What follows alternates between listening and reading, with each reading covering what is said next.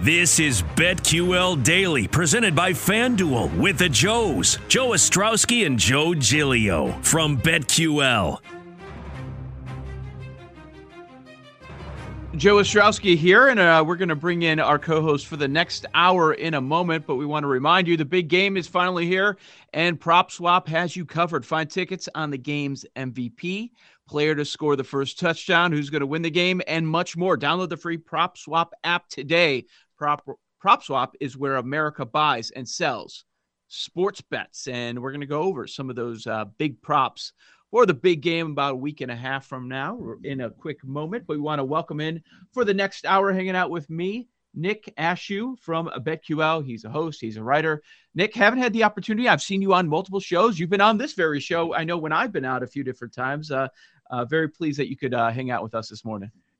Glad to be jumping on. And you said the last name right the first time. Joe Giglio struggled, and he and I have known each other, enough over the years. You got it right off the bat, and it's our first time working together. So I'll give you're going to get some props as well as we start things off. So see, we do the Joe G thing on this show. So he could have just gone with the Nick A. You could have got away with it.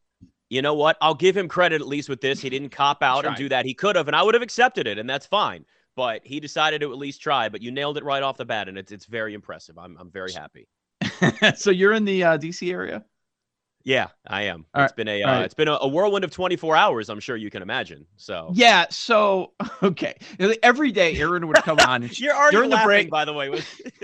During the break, she's just like, "I'm so sick of this story. Just make the announcement already. We already know what the name is. It's so stupid. All this stuff." And then Joe Theismann puts it out there. And then we've got Choppers the other night, and you can see it through the glass. And I'm checking out on 106.7 The Fan and Odyssey Station there. They've got people calling in that went to the team store, and they weren't allowed to buy any of the Commanders gear. Like, just give me your thoughts on this whole thing. From the outside, it just feels like such a Washington football Commanders operation. First off, I'm always curious to see like how people view that team from the outside. And it's generally where you are, where it's just like, oh, well, this is what you'd expect from this same organization. And it's pretty much the same thing. They botched the whole entire announcement where they've got this big, we're going to be on the Today Show and it's going to be amazing. And then it's just, we're the Commanders. And wait, okay, that's it. Like, you guys, there's no like logo, there's no like big fireworks, there's nothing. You just sitting on the field and doing that. Doug Williams just leans over to Jonathan Allen and puts his arm around him and says, we're the Commanders. Okay, well, that's a bad start to begin with. And of course, you mentioned all the news helicopters that see it through the windows of FedEx Field, where you've got the logo and the name already there. We pretty much knew this was going to be the case, that was going to be the name. But they just made it so anticlimactic and so boring. And they had this big setup outside the stadium with the logo and the jerseys and the creepy mannequins they always like to use. And this is all they did on the Today Show. Like, what are you doing? You had all of did you see how the Kraken did it? The Kraken were awesome. Did you at least try and take a little bit from the Kraken? They did nothing like this at all. I'll say this. The name, one, I'm glad it's done. Washington football team was stupid. It's like naming your dog. It's just even people are like, well, Nick, international soccer teams I didn't hate it, Nick. I got to be honest with you. And maybe I'm just being the jerk because I'm the media guy that has to say the name a lot. And it took me some time. And I think the WFT looks cool when you see the abbreviations on the standings or wherever, when you see the crawl on the TV. I think that actually looks cool. And yeah, I know you've heard the WTF jokes. I get it. Of course. And you're probably sick of that as well. That's rightfully deserved, by the way. So. But saying the football team, I would chuckle. See, it's not my team though. This is your team, or did you move there? Yes, it's my team, and that's the unfortunate part about it. I've covered them for years being in the DC market before I came over to, do all this with BetQL. So I've been immersed in all the chaos. And the issue that I have with it is that if you have to talk about it all the time, like you can't say Cowboys versus football team, Cowboys versus Washington, Cowboys versus WFT. Like nobody said WFT. It just didn't, you would put it on Twitter or you would type it. It was clunky. It never made sense. And then you get the argument from people that are like, well, the best soccer teams in the world go by football club. They actually have nicknames. Like they don't use it a lot, but they have those. But it's also a common theme. Like it doesn't work in at least American football. We go by nicknames. Cowboys versus Eagles means something. They're, Bears versus Vikings means something. You use these names. The nicknames mean. So, look, nobody was going to be happy with a nickname no matter what it was. Eventually, people get used to it. If the team wins, which I know is a laughable statement to have, trust me, I get it when it comes out of my mouth. It's laughable. But if the team does win, people will adjust and move on. And I get the people that are all angry on Twitter, like, I've checked out and I don't care and I'll never be there forever. Yeah, right. Well, now they're talking about building a new stadium in D.C. You're going to be there if this team is winning at their brand new domed stadium. I promise you're not going to be checked out for it. What, are you going to be a Ravens fan? It's not going to happen. They're losing fans to Ravens, like younger kids now that are becoming Ravens fans. Yep. But if you've been a lifelong fan of that team, you're going to stick with that team. I mean, you're right. First off, it's the monster. It's the NFL. You're not quitting the NFL. I don't care what you say. Have you seen the ratings this year? Yes, it's right. You can, and what we do with sports gambling, once these people get immersed in that world, which is that's been a little surprising to me, because I always felt for years, if you bet, you're betting already, but I never thought it would reach this level. But yeah, man, you're right. It has me thinking about just the baseball. So I'm in a city with 2 baseball teams, and what you said about winning, and it's so accurate. First off, the PR stuff is one thing, but if you just win, people are in, man. And so my son and all of his friends, like, I'm in an area where it's a lot of White Sox, but it was Cubs 5 years ago. It was all Cubs, and now it's back to being the White Sox. Why? Because they win. They win. That's in the end. That's what most people mostly care about. And maybe it's a sad commentary on us sports fans. That's all we care about. But it's fact. Well, I mean but that's the whole point, right? Like, especially football. Part of being a fan is suffering. Like, honestly, and part of betting is suffering too. When you have a horrible loss, it's just awful and it's frustrating. But when you hit that win, you hit that 5-leg parlay, you're feeling great about it. It's the same thing when you've been a fan of a horrible team for years, or for somebody like me that's a DC sports fan that suffered through no championships, no anything. We got a Stanley Cup and a World Series in back-to-back years. I never thought I'd see a championship parade, let alone covering 2 championship parades in back-to-back years. So those moments where you get those wins, like, it matters, and people want to be a part of it. People don't want FOMO. They don't want to feel left out. If this team is winning again, you're going to be doing Hail to the Commanders or whatever stupid cheer they're going to come up with, and you're going to accept it. It may feel weird. It may feel like you went through a breakup and now you're in a new relationship and it's awkward, and you're like, I thought this was going to be the one I was going to get married to. But in the end, it's all going to work out when that team is winning. That's Nick Ashew. I'm Joe Ostrowski. This is a BetQL Daily. Let's keep it on football, but looking more at the Super Bowl. And Giving Props is back one more time.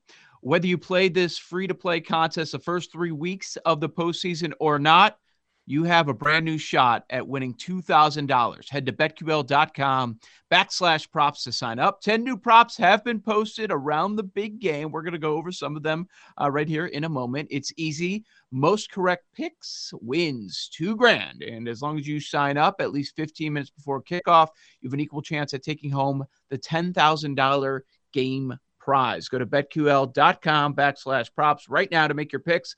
That's BetQL.com/props. Super Bowl Sunday is crazy. It's hectic, whether you're going somewhere or having people over at your place. So you want to do this right now. So it's just off your mind and it's free. You have literally nothing to lose. All right, Nick, let's roll through some of these. The first one I see on the board is Stafford over under 2.5 passing touchdowns. 2.5 passing touchdowns for Staffy. What do you think? Red hot in the playoffs? A bunch of clunkers at the tail end of the regular season.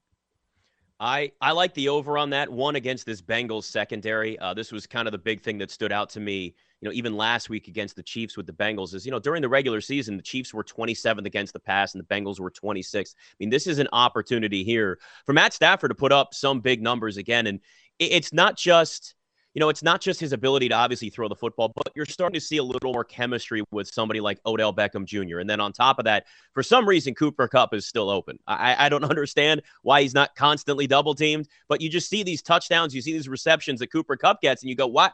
How did you not see the guy? Like, what were you doing? So I'd be very comfortable with taking the over 2.5 touchdowns there with Matt Stafford. All right, that might be a bet worth placing if you feel that strong about it, because at FanDuel right now, it's plus 148 on the over. The under is juiced to minus 200. Yeah, with a lot of these things, and we say this every week as we go over these numbers, it's kind of how you expect the game to play out. What's your game script? Because the next one lined up is you've got Cam Akers and, of course, Cooper Kupp, which makes perfect sense. Now, if you're like some of the sharper bettors that jumped in on LA Rams -3.5, -4, and you don't think it's going to be much of a contest, well, you're gonna stack up on Stafford props. Akers is probably going to get some run in the second half of that game. Now, the Bengals lost their top run stuffer on defense earlier on as the regular season was coming to a close. And if the Rams are going to perform well, you would assume Cooper Kupp is going to have a big game. So you would go on maybe over, but man, we're up to 8.5 now. It's been 7.5 most weeks. Yeah. Everybody's going to pick over. If we're doing like game theory, you would assume that 80 to 90% of the people filling this out are going to go over 8.5. They'd go over any Cooper Kupp number. I might have to go under just because. I'm actually going to lean under there with you too. If that was down, look, even if maybe it's at 8, you could maybe be like, just the fact that you got that hook on the end there makes me a little bit uncomfortable. Maybe because this year, for some reason, the hook has nailed me so many times and just given me some horrible results. But I think I'd slightly lean under there just because of the fact that, again, that number becomes very, very high. And you have Odell Beckham Jr. again as part of this offense now.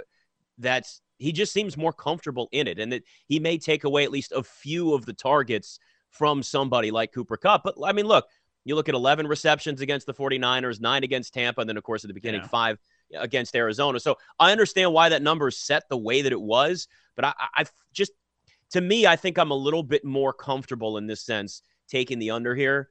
And you talk about game scripts as well. You kind of look at this and go, is this another one of those games where the Rams get out to an early lead and then somehow, some way, the Bengals climb their way back and you've got the Rams just trying to run the football and trying to eat as much clock as possible?